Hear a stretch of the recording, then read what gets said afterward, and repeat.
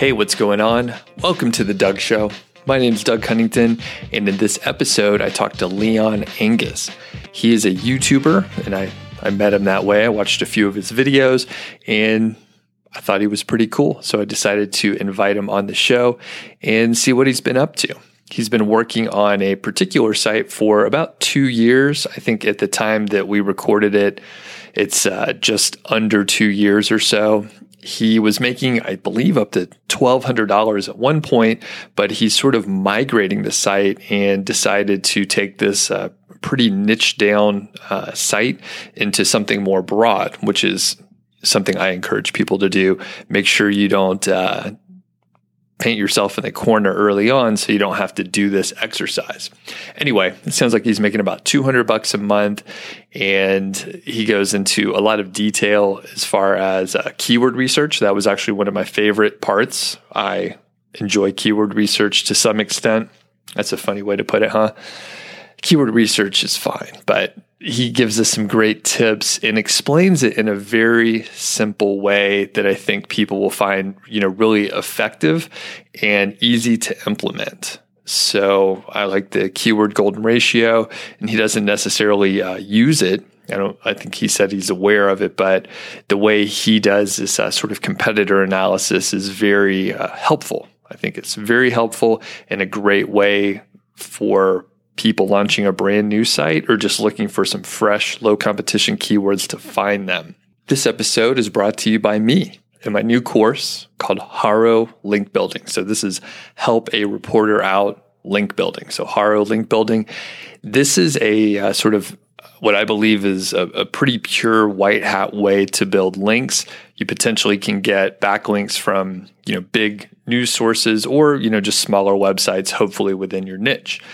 I got to thank Kyle. So Kyle sent me an email months ago. He said, "Why are you so hard on Haro? I'm actually finding really good success with it. And, let me tell you about it if you're interested." So he and I had an exchange. Then I talked to a few other folks, Anthony and Shauna at a Skip Blast, and they said, "Hey, I'm finding good success with Haro as well." I've had other conversations with people off the record, not on the show, and I was hearing, very positive things about Haro. I started dabbling myself, playing around with the platform, taking what I learned from those individuals, and then I put my own spin on a couple things, and then I launched a course. So this is coming out today. If you're listening to this on the 19th of October, 2020, then it is fresh out there, and it's the first time you're able to check it out. This is pretty much a repeatable process. It's very effective. You do have to, figure out your footing and, make sure that you're doing it in a way that's sort of sustainable for you. The coolest part is this is something that you can outsource. And this is what Anthony helped me understand is you don't have to baby the process. Once you kind of figure out what you need to do, you can have someone else do it for you, which is fantastic. I mean, we don't want to sit at our inbox and just wait to send emails to reporters who need help. All right. I'm going to give you a quick rundown on what is in the course. This is one of those courses where it's not dripped out. I just give you all the material right up front. I think there's 18 videos total at this point, and this is one of those situations where you can watch all the content today. You can buy the course, watch everything, start implementing later this afternoon, and start responding to emails, tomorrow morning, something like that. Maybe even this afternoon, depending on how late in the day it is. Unit 1 is on the introduction to Haro. So if you've never used it before, we go over the basic concepts, creating an account and that sort of thing. Unit 2 is responding to the emails. Reporters put in a request for sources, and that's what you would serve as a source. And we give you some templates. You have tracking spreadsheets and, all the systems that we use. Then Unit 3 is getting into outsourcing. So where you can find these VAs, instructions that you can give them, and some of the resources that you really need to provide for the VAs so that they can be effective. It is a learning process whenever you are hiring a VA, learning process for the VA and for yourself. we go over that. But once you get things up and running, you should be in great shape. Unit 4 is actually using Haro as a reporter. And I decided to flip the process on its head to see if I could build links a different way. And I operated on the reporter side instead of the source side of the house, which is, completely different from, what you may think you can do or what you should do.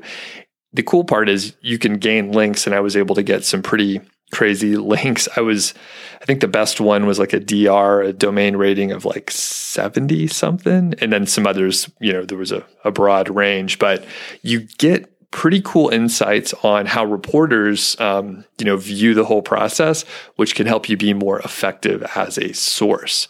One thing I didn't even mention on the sales page, which there's a link in the show notes here, you could use this information to start a service business. You can start an agency building links using Haro.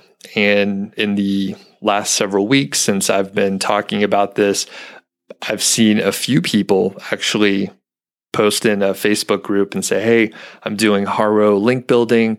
I'm rolling it out and I'm charging $400 per link, blah, blah, blah, which, if they actually land an excellent link for you, that's fantastic. But I think, honestly, I think they were just getting started. I don't think maybe they were skilled at this yet. They were just trying to offer a service. But the point is, once you kind of get your footing here, this is a service that you could offer. Me personally, I wouldn't want to offer any services. I have no interest in having sort of the client agency situation. Not my thing, not interested in it. But if someone wanted to start a service, this is going to be a hot one, because I think most folks are talking about, the standard guest posting, networking. That's what I talk about most of the time. But this is a little bit, it's a little bit more strenuous, a little bit more rigorous. However, you end up with usually much better links out there.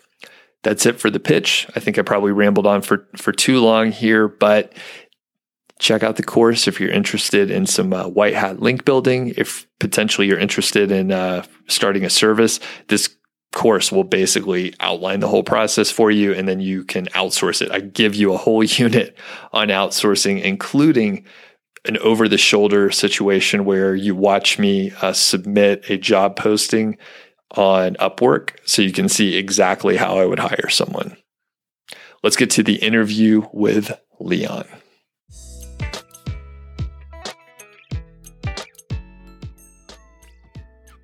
Leon, what's up? Good to see you, buddy. Hello, how's it going, everyone? It's a pleasure to meet you. And I've watched a bunch of your YouTube videos, and you're doing a great job out there. So I was like, hey, I want to have him on the channel and hear about what's going on. So for the folks that don't know you, can you just give a short intro? Yeah. So I'm London based in the UK, and I run like 4 websites in total. The one that I'm going to be using throughout the interview is the first website that I built. And I've also since then built up a YouTube following. So I've got quite an established following, not that substantial yet, but I've got about 4,000 subscribers. And I just share valuable information. So I tend to document a lot of my journey and just share real life kind of experiences, and I think that's what people connect with most. Awesome. Very cool. Well, how did you get into affiliate marketing and niche sites in general? So the first thing for me was when I came online, I first of all got into paid advertising. That was the first thing that I did. So there was a few young guys that were like promoting courses and different things. And it was like Tanner J. Fox and whatever else. And they were making like a substantial amount of money with affiliate marketing, but they were doing like CPA offers and things like that. So that's how I started. And I could never really get it to click, like to make consistent profit. But what it did do is obviously it opened the doors for me to see that it's possible, because I was making some sales here and there, but it was quite a roller coaster. And then I think it was like, there was a certain point where I came across like an income school video, and I thought, these guys are getting like huge amounts of traffic, substantial amounts of traffic. And it's very consistent and reliable, like opposed to the paid advertising. So Obviously, with paid ads, you have more control because you can test and spend money and control things a bit better. But at the same time, organic traffic is completely free once you get the ball rolling, so to within reason anyway, because you're still putting in work and stuff like that. So that was more attractive to me, especially in the long term, where I was thinking, if I can have something that even if I'm not actively working on it, it could still make like a passive kind of income. That was definitely an eye opener for me. And with the CPA, that's cost per acquisition, can you explain a little bit more on that business model for the people that aren't familiar with it at all? Yeah, so the way that works is essentially you go out and find an offer just like you would with an affiliate website. The only difference is, I would say, when you're building like a niche website, you tend to go and target keywords and things like that first. Whereas when you're doing paid ads, you go and find the product first, or I should say that's only for Amazon. If you're moving on to like ClickBank and all different things, you always have to find the product first before you go and create the content. So that's the same way it works with paid ads. You go and source the product, you find a good product that's converting well. And then after that, you're going to go set up like a bridge page, like a landing page, and that's going to be the place where you present the product to the customer. And then from there, you go and target a certain demographic or whatever else it may be, a potential customer of the product. And that's essentially how it works. It's just a 3-step process. And that's how I sum up everything, to be honest. I always try and simplify things. So whether you're doing a niche website or whatever it is, there's always that middle step, which is your website. You've got a product on the other hand, and you've got the customer on the other side. So you just have to bridge that gap. So it sounds, obviously, when you simplify it into a 3-step situation there, it's pretty simple. But I know I hear from a lot of sort of newer folks, and they think, hey, this CPA or the cost per, or basically you buy leads or sell leads. They feel like, hey, that's a simpler process. So why is it not consistent? You mentioned it a couple of times. Yeah, so the reason for me mainly was with the advertising, the paid advertising and the testing, because you have to constantly throw money at it. There's a higher level of like risk and what you're comfortable with taking when you're running paid ads. Not to say that if I had stuck at it, I wouldn't have succeeded with it, because I believe that I would have climbed to probably the levels I'm at now, or if not surpassed that with affiliate marketing. So I think you have to also have a general interest in that and it's your risk tolerance, so because it requires constant testing, like with anything online, I never stuck at it, and that's what it was. And then when I kind of saw the SEO opportunity, I thought, like me putting in work to that up front could snowball and benefit me a lot better in the long-term future. So that's what kind of led me to veer off from CPA marketing. Got it. Okay. And we'll get into the actual, affiliate side here in 1 second, but I am curious. I know you're not doing this full time and you have a day job. So I'm just curious, what do you do for your day job? Like what's it like? Yeah. So I'm a train driver in the UK. So I drive trains, and I do that 2 days a week, because when I started out, I was full time. And then as things started moving a bit better online, I went part-time with that. And eventually, if possible, I'd love to come out of the job completely. I still enjoy the job a lot. So I love the job, love the people, all of that. But obviously, if I can get to a certain level online, then I'll pack the job in. Okay. And when you say train, is it like train going from across the country, or is it just more local? Within the city. Okay. Got it. Yeah. Very good. Okay. So let's get into your affiliate site. So let's go back sort of to the beginning. So you mentioned it's about 2 years old. How did you select the niche and sort of the early decisions around keywords? Yeah. So for niche selection, I've got like quite a few different videos that I've shared, because that process that I took back then has advanced quite a bit now. But how I went about that was funny, because I was promoting a CPA product that actually was about dogs, like golden retrievers. And that's how I made the transition into the website. So I never had a particular process of like evaluating opportunities and different things, I just kind of thought, I used my common sense and thought, okay, like a dog is like a baby. It's not going anywhere anytime soon. And people are always going to buy for their dogs. You know, it's just one of those things. So then I thought, okay, again, like there was no kind of process or course or anything that taught me that. But I had taken a lot of courses up until that point, though. So maybe that was a bit of, you know, what helped me. But I looked at it and thought, okay, I'm not going to go into generic like a dog website because that's going to be very highly competitive. You don't need to kind of know SEO to know that. Yeah, that's quite common sense.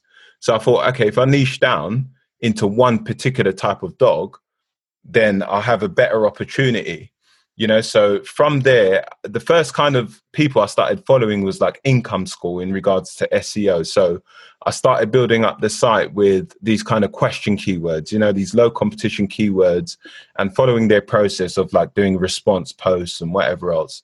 And over time, I started to realize, because I've got a mechanical engineering background, prior to driving the trains, I was an engineer. So I realized that like I started seeing all these other people doing all the technical stuff, you know, and I thought that looks really attractive to me as well. And I thought you have a little bit more control than what they're teaching, you know. So their method is very good. But what I understand now is there's two different approaches that you can take, and it all depends on your like kind of exit strategy, how you're going to monetize the site and all those different things. So my general approach to niche research at this point has changed quite a bit. If you want to know now, like I'll actually go and see some successful websites, whether I'll go and see it on like a marketplace or something like that, and I'll evaluate it. I'll go and research some of the general keywords within the industry to see if there's an opportunity for me to rank. And my keyword research process, as you asked on that as well, I've got like, I use quite a few different methods, to be honest. It depends on what kind of approach. The way I see it is there's many ways to skin a cat, as they say. So sometimes I do like a reverse engineer method. Yeah. And I teach that on my channel. So what I do with that is I'll go and like find an easy kind of question keyword that will bring up a lot of low authority sites. So the way I do that is I'll go and source it on like, Answer the Public or something like that. And that's just going to give me a seed keyword. From there, I drum it into my tool. Sometimes I'm using Ahrefs. Sometimes I'm using keysearch.co. Yeah, that's another tool that I use regularly. And what I do is once that I drum that keyword in within it's like a niche related keyword, that then brings up hopefully some low authority sites. Like, you know, if I don't get it on the first time, I'll keep drumming in more words. And what I do is once I get those sites coming up, I'll reverse engineer those sites. So I'll go and actually find all the keywords that they're ranking for within the first 1 to 10 results.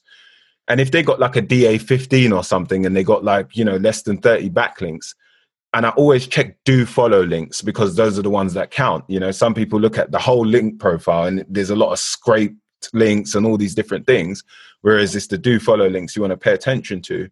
So if I see that it's a low authority site and I've established that, I'll basically reverse it, bring up all the keywords that they show up for in 1 to 10. And then when I actually even put any of those keywords in, they're all like low competition because there's a low authority site ranking for it. So the only way they can establish that is by the keyword being of low difficulty.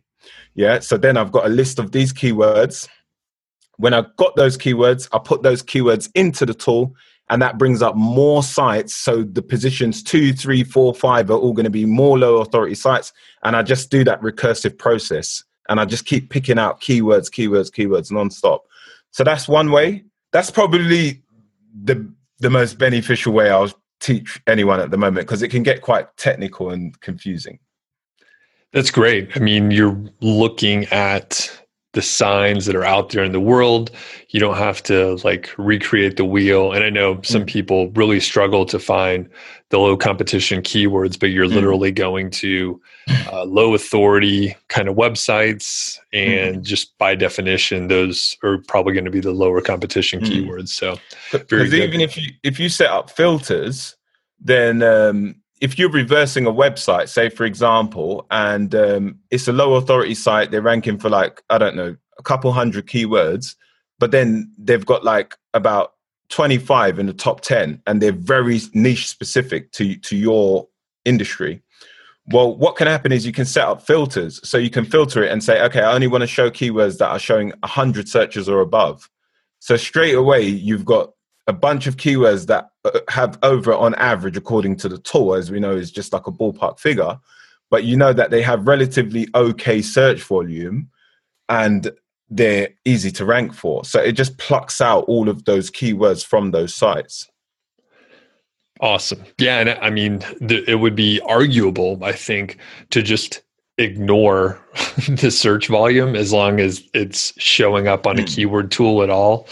There is some amount of volume. So, and then just to kind of add in, at the end of that process or any keyword research process that I use, I'll always go and do a manual check last. So that's one thing that anyone who's taking information from this video, you need to remember, is that once you've established the keywords that you're going to be targeting, you then need to go and manually actually check them and assess them to see who's showing up in the top 10. So I usually just go to Google, no tools, anything like that, assess the level of quality of content on the first ranking page. Are they bang on topic? All those different, general practice things. Is there something that you see specifically where you decide, all right, this is a bad keyword? What are things you look for there?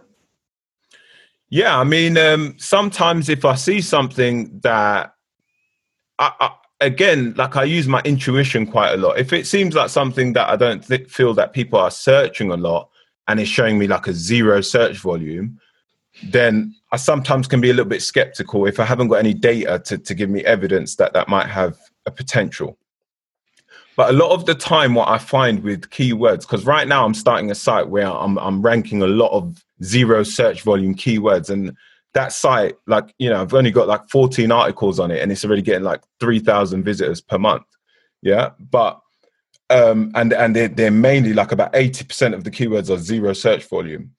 What I find with SEO and with anything is you need to just go out and test it, and that's all it is, because everyone can give you all the different theories, but then you might have a different experience because your niche could be different, or it's a different time of year and people are behaving different. So there's so many different things. So ultimately what I do is I just put the content out there and then wait for the results. And the way you assess that is through your rankings and traffic, Google Analytics and whatever else. So that's what I tend to do, so I don't really have something that completely puts me off. Like I'm recently focusing a lot on silos and things like that. So if I see something of high competition, then I might say, okay, you know what, this is going to be like a new hub, so and then I'm going to build sub pages under this, so the only things that can veer me off is if I see these big authorities in the top 10 and I'm thinking, you know what, that's like almost like an impossible approach that I'm going to have to take, it's never going to happen. But in that scenario, I might still give it a chance, as I said, because you have to test. And I might say, you know what, I'm going to build out a load of sub pages that are completely low competition, but then I'm going to link them all up to that main article. Okay. And you mentioned a couple things around content. So let's sort of shift in that direction. So where do you get the content? Do you write it yourself or are you outsourcing it? Yes, I started off writing the content. That's how I started. Now I outsource, like I share all of that on the YouTube channel as well. Because again, I test a lot.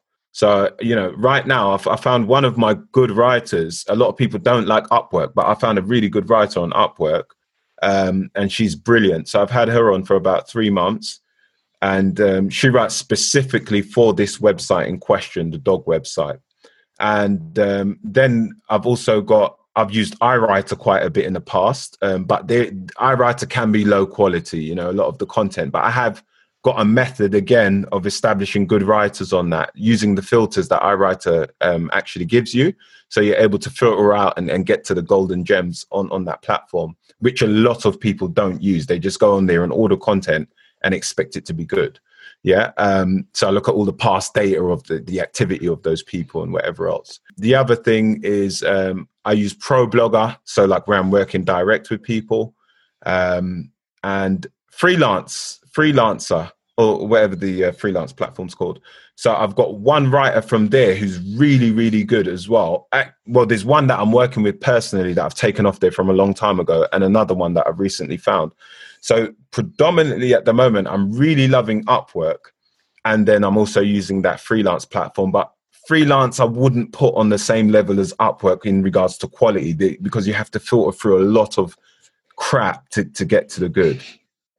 Do you know why people don't like Upwork? Because I love it personally, and Yeah, I know some people. it's convenient, I think, more than anything, because you're able to just control like an entire kind of business at your fingertips, so you can have someone on a contract, like on a one-time payout, or someone on an hourly wage, and someone doing outreach. Like I've got like 4 people at the moment doing outreach for this same site, and they're constantly updating Excel spreadsheets. So I'm just able to go in and say, okay, I want that link, I want this, and use this anchor text and whatever else.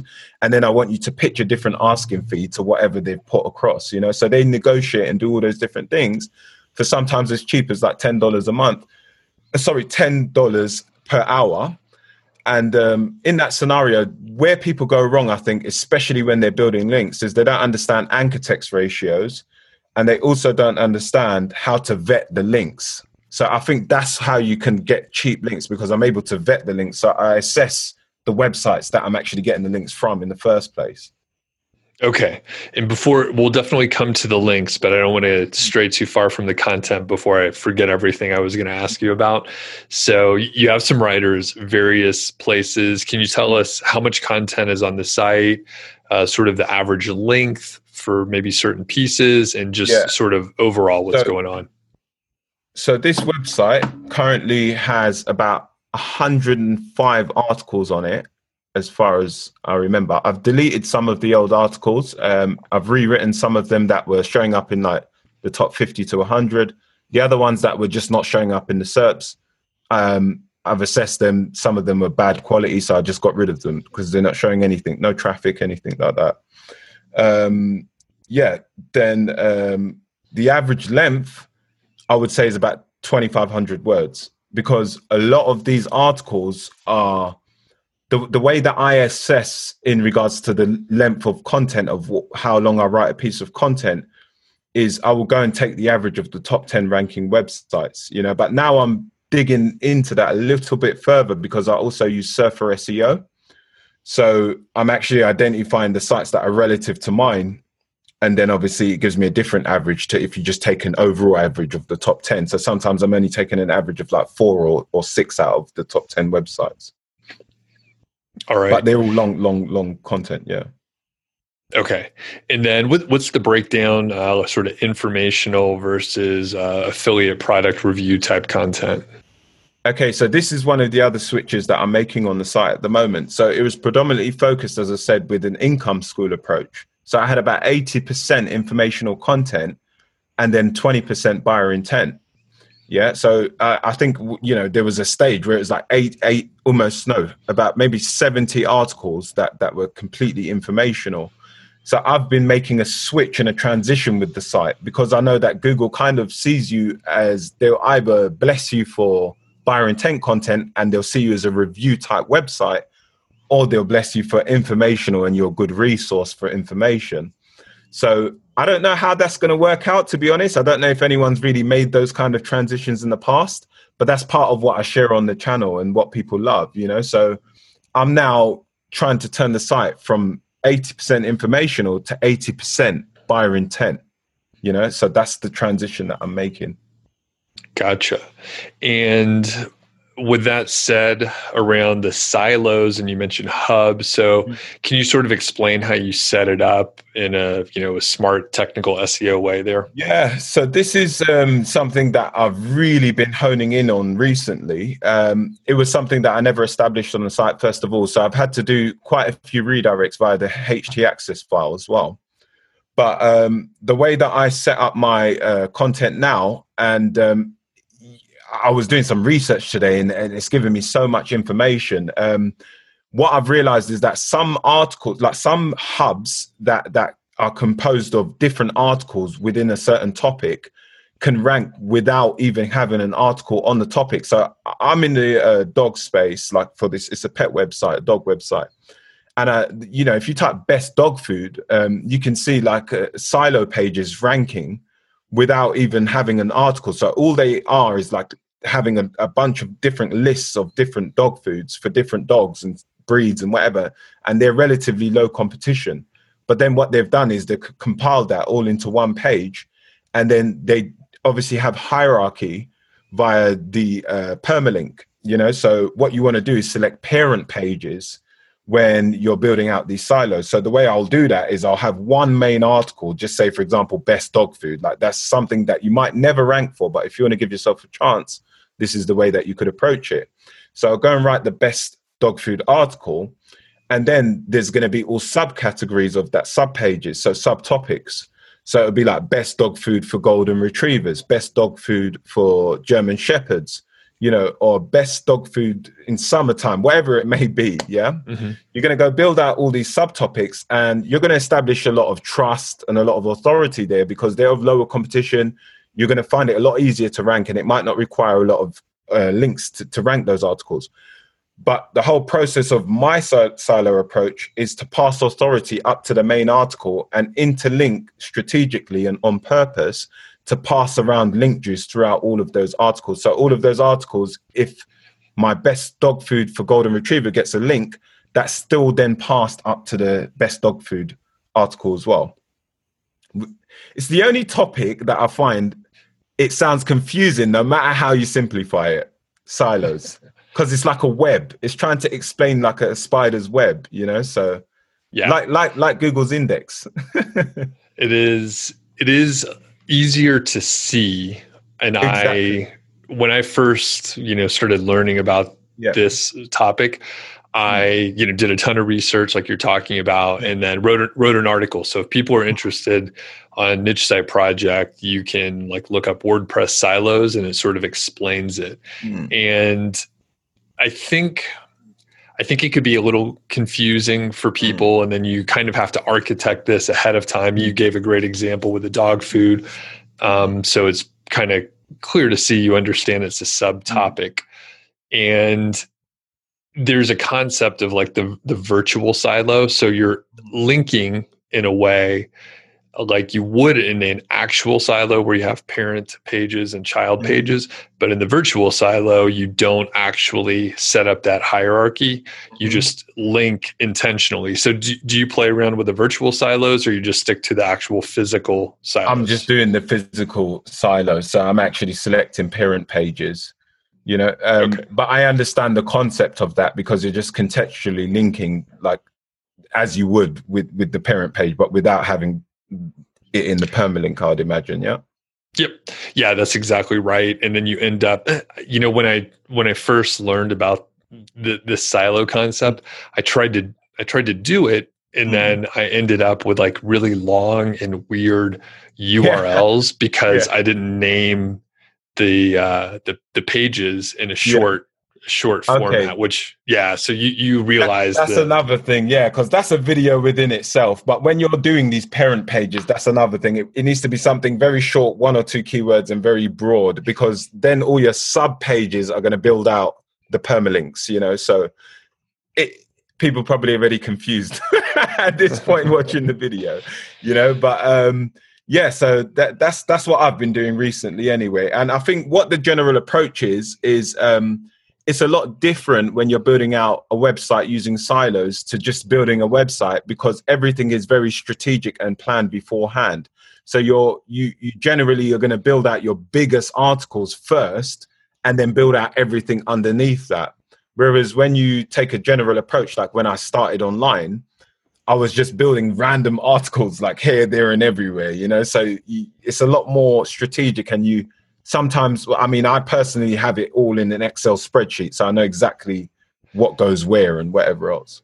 Right. And the advice that I usually give people, if they're starting out, like, don't try to do the silo, because you'll fuck up the architecture at the beginning, and then you'll have to go back and fix it. So if you don't know it can be very painful, because if you have to change permalinks and you're already in the index, then Google has to re-understand that, and you might have to resubmit the new URLs.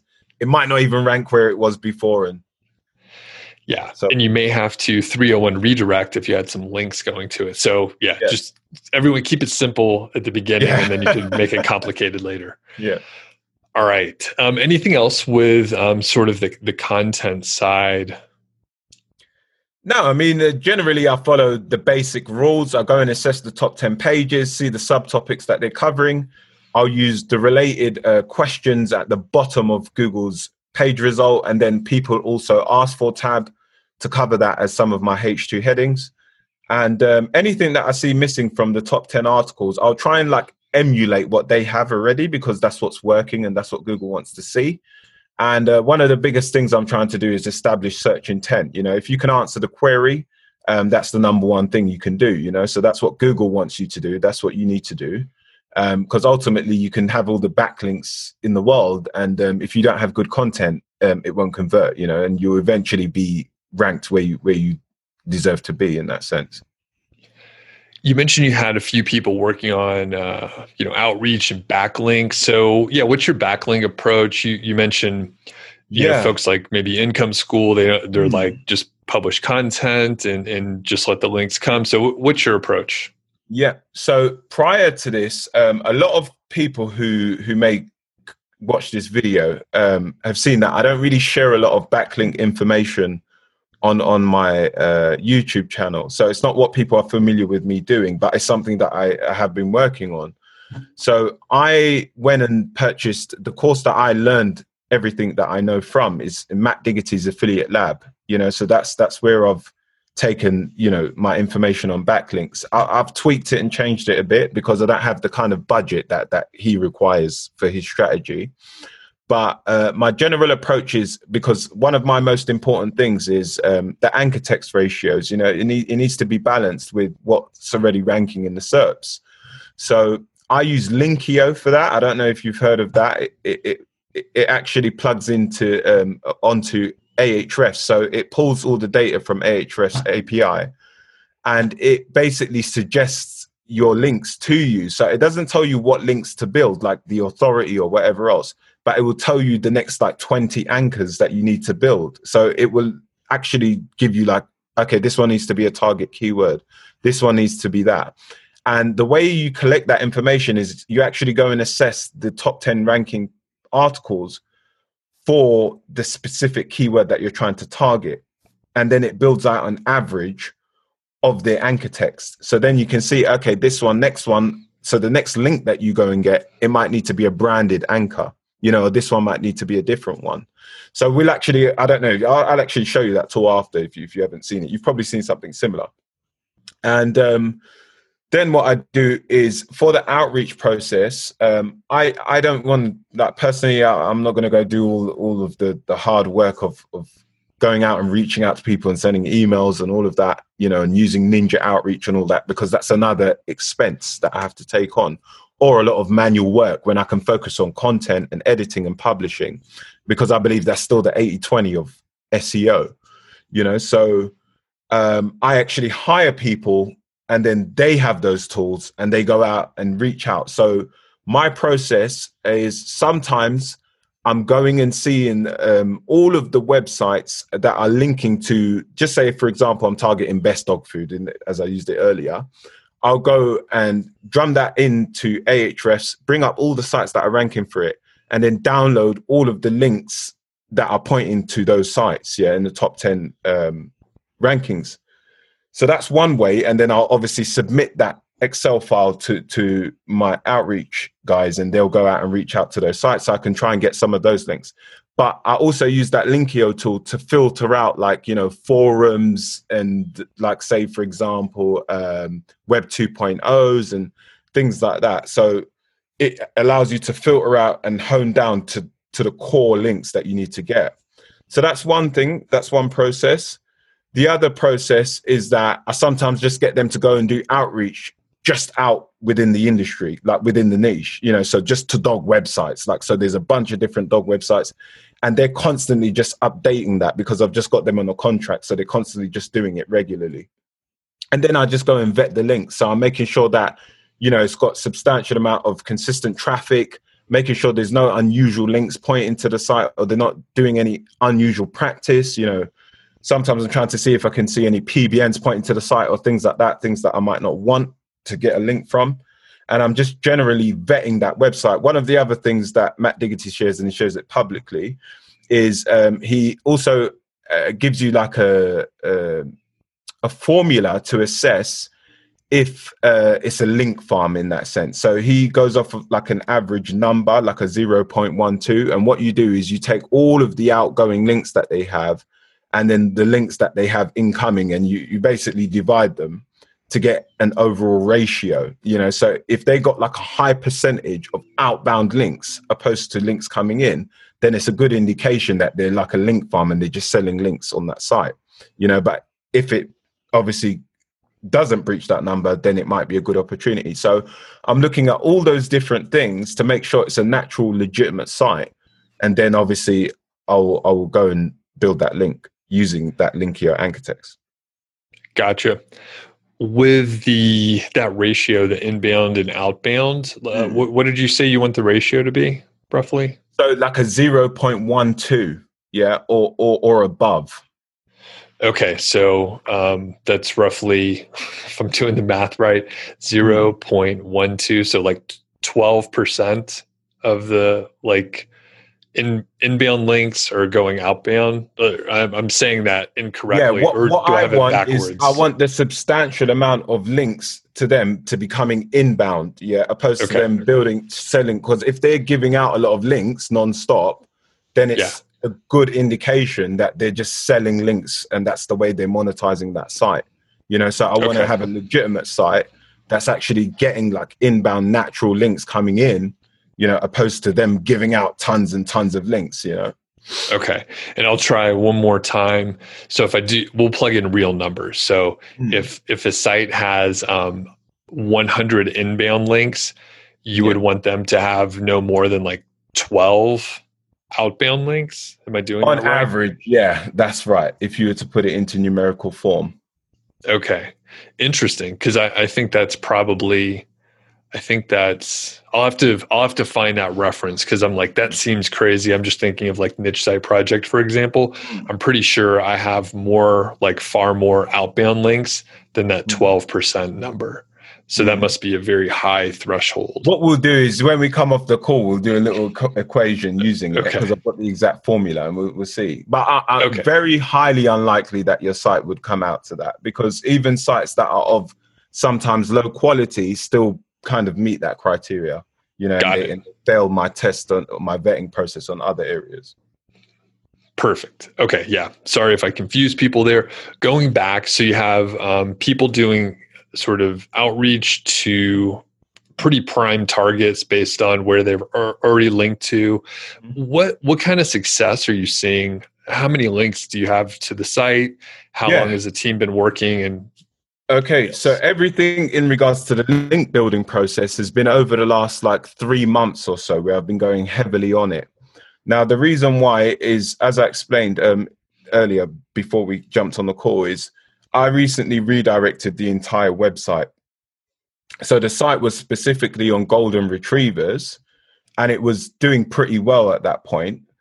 And I decided, I don't know, I got a wild hair up my ass or whatever it may be, and I wanted to expand the site into general dogs, you know, so I can just cover everything. So I wanted to make it an authority site, you know. So what I've done is I've redirected it, and as expected, like everyone has seen, and you know what I kind of projected anyway, is that it was going to take a dive. I knew that, you know, there's no way that I'm going to change everything and it's just going to be seamless. But what did happen is all of the authority was passed over very quickly, you know. So I redirected it via the htaccess file, and the site, like all the old links, have obviously are redirected now. But the authority has been passed over as well. So the site currently from that 3-month period has gone from like a DA1 to a DA18, you know, in that time, which is a very short amount of time. Now, on average, again, based on the kind of criteria that Matt Diggity gives, he always traffic is what kind of establishes how many links you can build, in my method. So if you're getting like 1,000 visitors per month, you can't go out and build like 500 links. It looks unnatural. Yeah. Because how is your site getting discovered at that scale if you're only getting a small amount of traffic? So the site still currently gets, throughout this whole process, about 18 to 20,000 visitors per month. Yeah. Prior to that, it was like at like 30,000 visitors a month. And yeah, so what's happening is quite a lot of my number one keywords, like my number one positions, are now coming back as well. I'm seeing a lot of that, and daily I'm getting substantial growth, you know, all the time. The earnings have taken quite a dive, as I explained earlier, but I do believe that will come back up and surpass where it was. And I've been currently building, just to keep it safe, around 2 links per week. So not a lot of links. So I only build about 8 links per month, you know, so it's not a lot. But as I said, obviously I could build quite a lot more based on the criteria that he's given, you know, in regards to 10,000 visitors per month. I think it was like something you could build 50 links a month or a week or something like that. I'd have to look at it. But in regards to that, obviously that's quite a substantial budget you'd have to invest into that. So most of my budget right now, I think I've spent, since in the last 3 months, about $3,800 on just content, you know, so just really heavily on content. And then I've been plucking out two links a week and just hitting the site, like some of those articles, and bringing them up slowly and trying to, you know, and that's it. So for roughly those 2 links per week, so 8 per month, do you have like a ballpark, like how much that's cost as far as your VAs that are working on that? Yeah, no. So currently, like, to be honest, I don't have like a set amount that I'm willing to just work with or whatever. On average, these links, again, like, they're not like high authority. We're talking like DA30s, DA40s at most, yeah, that I've been building. And I can get that for about $100, $150, things like that. Per link? Yeah, per link. Okay, got it. Okay, great. Sometimes it's a lot lower if they negotiate it, because I also get them to potentially try and get, obviously, link insertions, you know, like niche edits.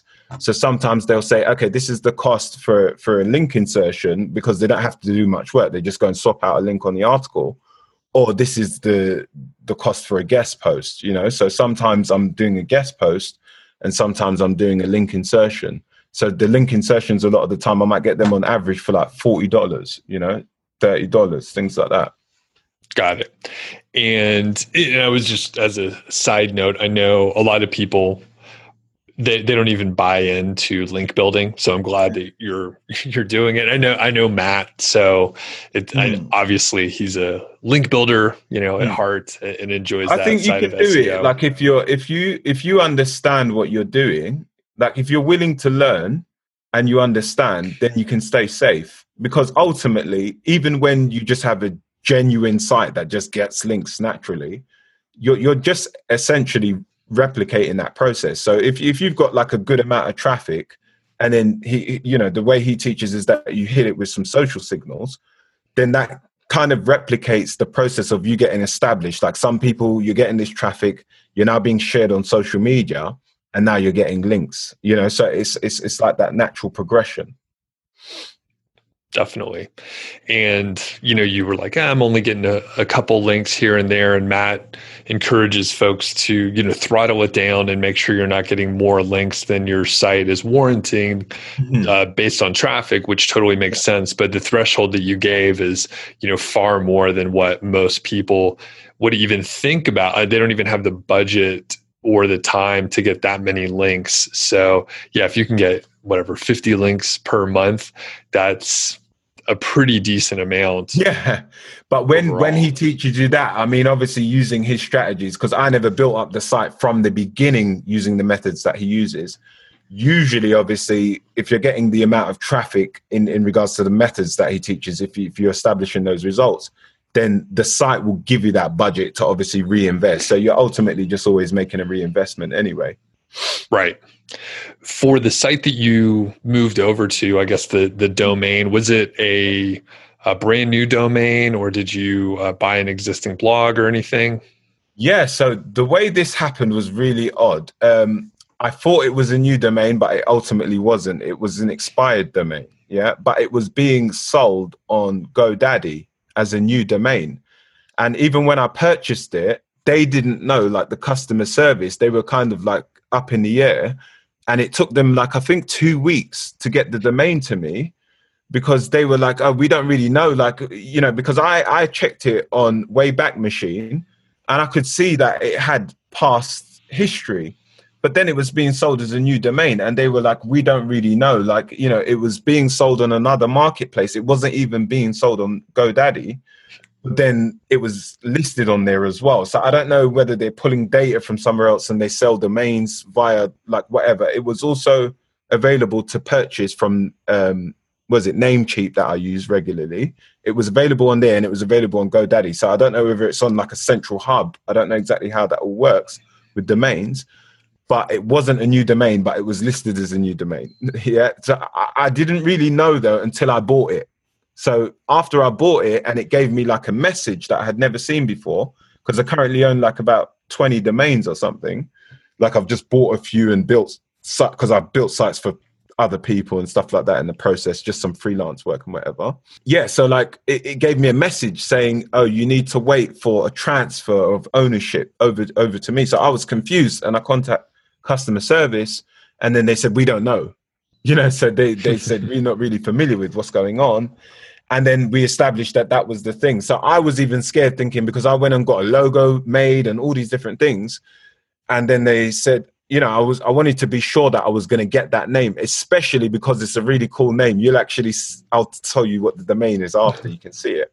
But it's a really cool name, really short. Like you don't really hardly get these names, you know. So I really wanted that domain. And I managed to get it in the end anyway. So I got it. And then I was skeptical about, okay, now it's obviously repurposed. So is Google going to reward the site? And honestly, I couldn't have wished for anything better, because within the first 3 months, like I said, everything has been moving substantially. So I'm really, really happy. Awesome. A quick question on the sort of drop in earnings. So you said it was up to 1,200 at one point. Yeah. Now it's down to 200. Is that all due to the domain transfer, or what else is in play here? Yeah, I mean, obviously Amazon cut their commissions and it went down to about 800 per month at that point, you know, so that was the first hit. But then it never got hit by anything in regards to an update or anything like that. So there was no experience there. Predominantly, obviously, the content was informational. So I was really only making the affiliate commissions on only a small section of the site anyway. And then the other side of it has been monetized with Ezoic. So I make the other part of the income from Ezoic ads. And that's continued to kind of stay steady from where it was before, to be honest. So that hasn't really changed. But it makes that overall number, though. This is how I was getting to the 1,200 or 800 and whatever else. And so now, like, I'm obviously more focused on just buyer intent articles, and I'm still publishing at least one piece of content per week. But then I might publish like 5 buyer intent articles. Okay, so it's just sort of in limbo. There are a number of things that hit, and then it sounds like the Ezoic earnings have been roughly consistent. Yeah, roughly. I mean, it took a bit of a dive during the time when I switched the domain. Everything went down because obviously Google has to one day say, okay, this is this name with this URL, then understand it, and within Search Console you can submit a change of site and all these different things. And I was a bit worried, to be honest, all at that point, because for me, like, you know, it's like it's a steady income and then all of a sudden it's gone, you know? So, it's all part of the testing. And as I said, it's not the only site that I run, because I still do like a bit of paid ads and things like that. So I still do dip my fingers in all of that. And that's where I'm getting the budget and things like that to throw at all of this stuff. Got it. And I've seen when I've redirected and, you know, change domains and stuff, usually about a month or so. It's like 2 to 4 weeks, like traffic will drop to almost nothing. And then it slowly, you know, catches up in the SERPs. Cool. All right. Well, I think I'm curious about like your overall goal with this particular site. Where do you see it going? Okay. So, I mean, everything is under assumption at the moment because I have no evidence to say that it would work. My first goal, which I came out with, which is I wanted to get the site to $3,000 a month by the end of December, which is very highly unlikely to happen. Yeah. And the reason why I would say that is because of where I'm gauging where it's at the moment presently. And then on top of it, I threw a spanner in the works. I wasn't supposed to change the domain name throughout because I was trying to do this as a case study. But personally, I can still document that journey because as long as the site hits it, whether it's next June or whenever it may be, people are still going to love it. They're still going to gain a lot of valuable information from that, you know? So I'm still going to continue with it. I might just change and move the benchmark of the time length of how long I'll go at it for. But where I see the site is I want to establish the site as an authority within that space, you know, within the dog space. Yeah. So I already had written like almost everything on golden retrievers up until that point. I'd say about 30% of the articles were hitting position 1 rankings. So quite a substantial amount of them, but they were informational pieces of content. So I was getting quite a lot of traffic, but obviously it wasn't rewarded in high amounts of income because, you know, it's only monetized with ads predominantly. And then even when you do target them, they're not like big traffic like what you get from a dog article. You know, it's golden retriever specific articles. So I kind of maxed out within that space. So now what my plan is to just broaden out, and I'm now going into like, you know, general dog collars and harnesses and food and, you know, treats and all different things. And that's the plan, to just basically build the site. And then if I can get it to $3,000 a month, which was the plan initially, then I was going to sell it. But who knows? Because if I get to that point, I might think, you know what, maybe I can push it a bit further, you know? So that's what I have to see. Very cool. And just as a thought exercise, I'm just curious, like if you had unlimited resources and you wanted to hit that $3,000 per month by December, what would you do? Unlimited resources and time. Unlimited resource. That would be interesting. All right. Well, the first thing I would do personally, I would take the easiest route ever, because the site already holds a lot of topical relevancy within the golden retriever space. Anything that I haven't covered, I would go and get written immediately, because that almost instantly ranks for me. You know, anything I push out on golden retrievers ranks. And whilst I'm on that topic, before I answer that question, one of the things that I want to share in this video as well, which was quite interesting to find, is when I made the change of domain name, I was trying to write like low competition info articles to kind of test the space, you know, to get my feet wet in the general dog industry. And I wouldn't even show up in the top 100. So I wasn't ranking at all. And I thought, oh, you know, the domain's got a problem. Something's not right. Like, because Google had already switched most of my articles over, like, and they were ranking again for my existing content. But any new piece that I wrote wouldn't show up. And I was thinking, I'm pretty good at keyword research. I know these are low competition keywords. So why are they not showing up? I'm using Surfer SEO. I'm optimizing them. Everything's on point. And then what I realized is I thought, let me do a test and think, okay, let me write something about a golden retriever. I've got boggled up all on this new thing. Let me write. And I never kind of understood topical relevancy. So I wrote this golden retriever article, went and found an easy to rank question keyword. One thing that I have to do a lot of the time if I'm targeting golden retriever articles is I have to go and check if my site already ranks for it sporadically, because sometimes like my other articles that are related to it, I just show up randomly. So I had to make sure that I was completely clean, not in the top 100. Wrote the article straight away, position 17, within like about 20 minutes of publishing. So that gave me evidence that I'm just relevant. Google see me as relevant on that specific topic about golden retrievers. So that gave me, obviously, then I knew, okay, there's nothing wrong with the domain. I just need to establish some content in that industry. So then over time since then, obviously, it hasn't been that long. I think it's been about a month or two. No, about a month or a couple of weeks, whenever it was. And all those articles that are targeted, every single one's ranking now. All the general dog information. So I'm now starting to climb within that, you know. But what was the question again? Now I forgot it because I went so off. Yeah. It was basically what would you do if you had unlimited resources to hit $3,000 in like 2 months? Okay, yeah. So what I would do, because of the amount of traffic the site gets, I would definitely ramp up the links. Yeah. So I would get out as much content as I can, because as I said, I think that's where most of your effort should be focused.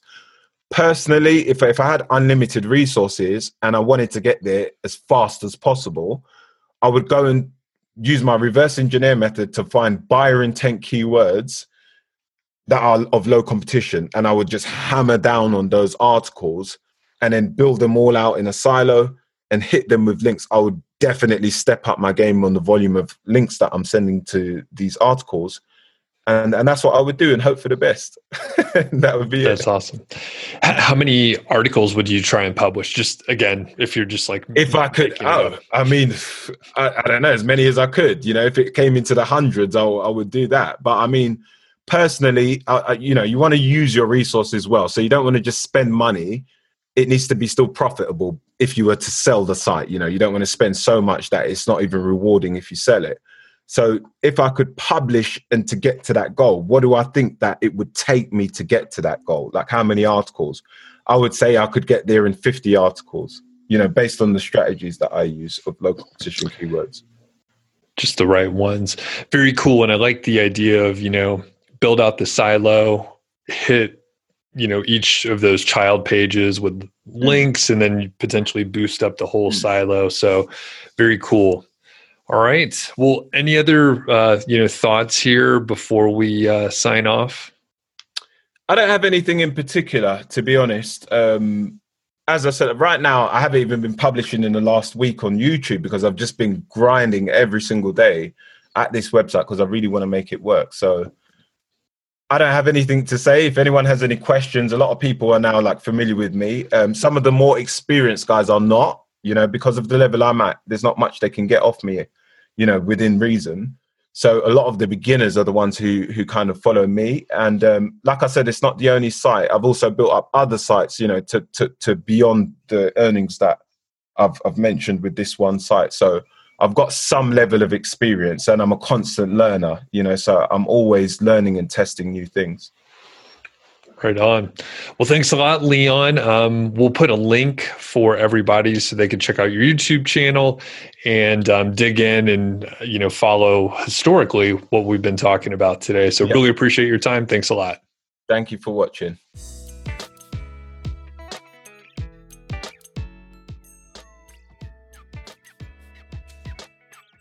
Thanks a lot to Leon. Definitely check out his YouTube channel so you could follow along with the case study that we talked about today and his catalog of other material. I'm excited for some upcoming interviews, which most of these are updates. So I've been going back into the archive, realizing that I haven't talked to cool people in a while. So Duke, who I think he's been on a couple times, but he was able to transition his affiliate site over to a drop shipping model. And he's pulling in a lot more money than he was before and has what I believe a bit more control over his destiny versus just working with the Amazon affiliate program. We're also going to hear from Marcus pretty soon, who is a lawyer. We have Bo out there in Hawaii. We have Ben. We have Adrian. An update from Christy, and hopefully Charlie coming up soon. And I hope I can talk to Anthony, who I mentioned earlier, who I think within 6 months bought a site, did some Haro link building, added content, and hit $700 a month while his commission rates were cut back in April. So hopefully, like I said, I'm going to be getting a lot of updates from people that have been on the show at least once, some people multiple times. Like I know Christy has been on I think 4 times at this point. So looking forward to that stuff. I hope you are too. I want you to have a great day out there, and we'll catch you on the next episode.